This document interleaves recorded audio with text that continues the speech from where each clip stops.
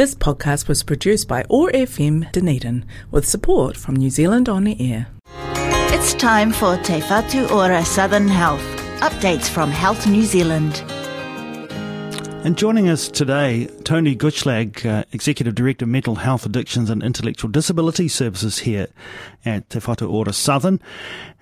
Good morning, Tony. Great to have you with us. Thanks, Jeff. Nice to be here.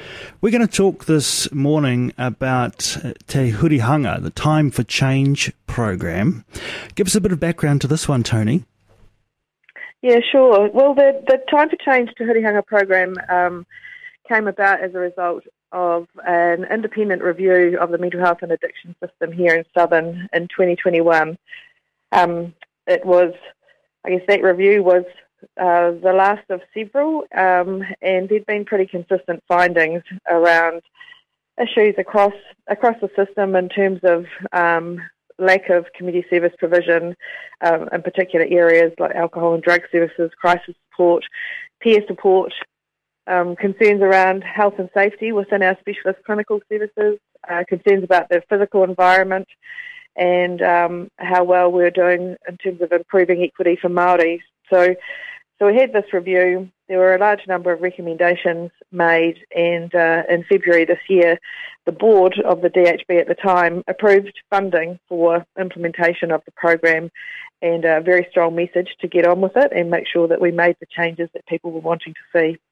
Yeah, and there was quite a list there, wasn't there, Tony? And you could understand this is a wide-ranging series of services, and in challenging times, these things only become more critical. What in particular were the changes that people wanted to see that you were able to focus on? I think the biggest things that people were wanting to see were, was action, first and foremost. There was a sense that the issues were known, but were not being addressed, and people really wanted to be able to access services they needed when they needed them, as close to home as possible. And they saw that there were some real gaps, as I said, around certain types of services, in particular alcohol and drug, crisis support, peer support, and that we weren't doing as well as we needed to in terms of addressing equity issues for Māori. The action was the number one thing that I took from the report. Get on with it, please.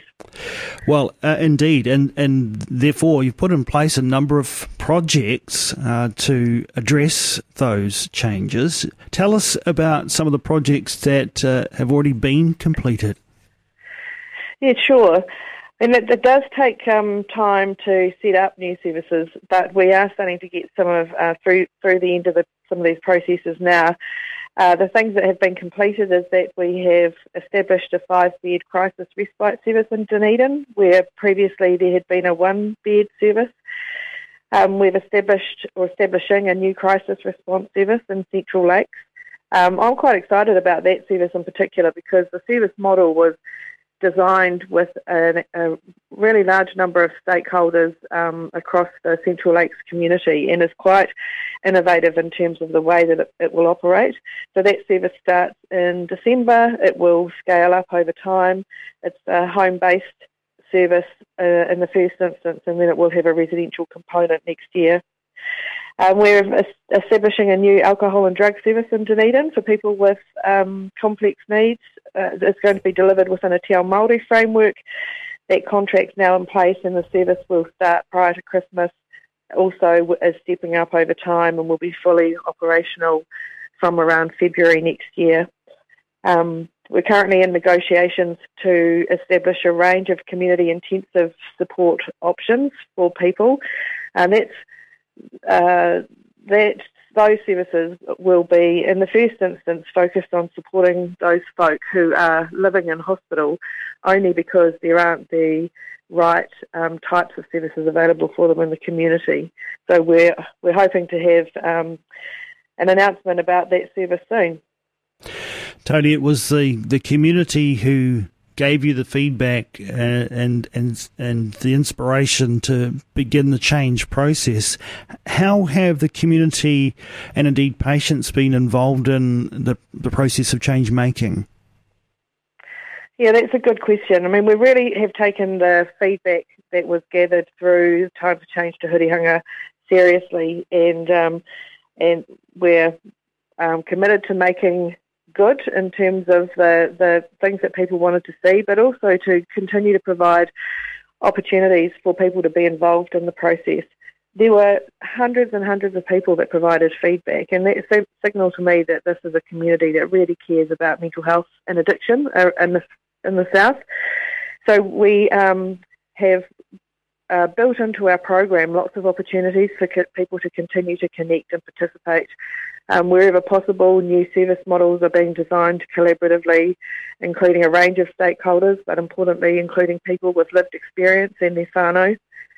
We're working with networks for geographically based mental health and addiction networks across the South who are responding to their issues within their own community around mental health and addiction.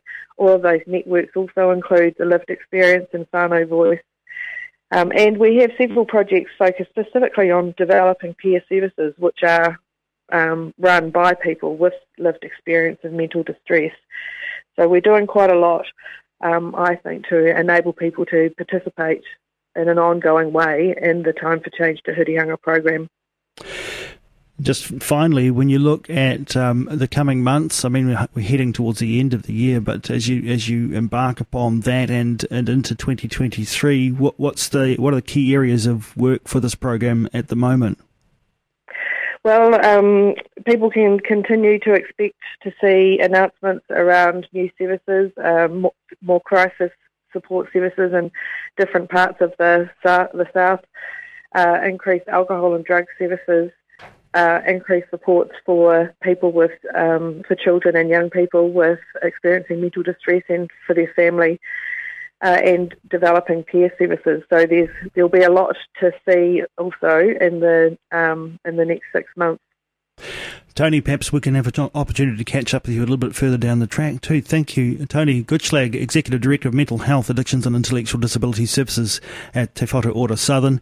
Thanks for joining us here on Otago Access Radio. Thank you, Jeff. This podcast was produced by OAR FM Dunedin with support from New Zealand On Air.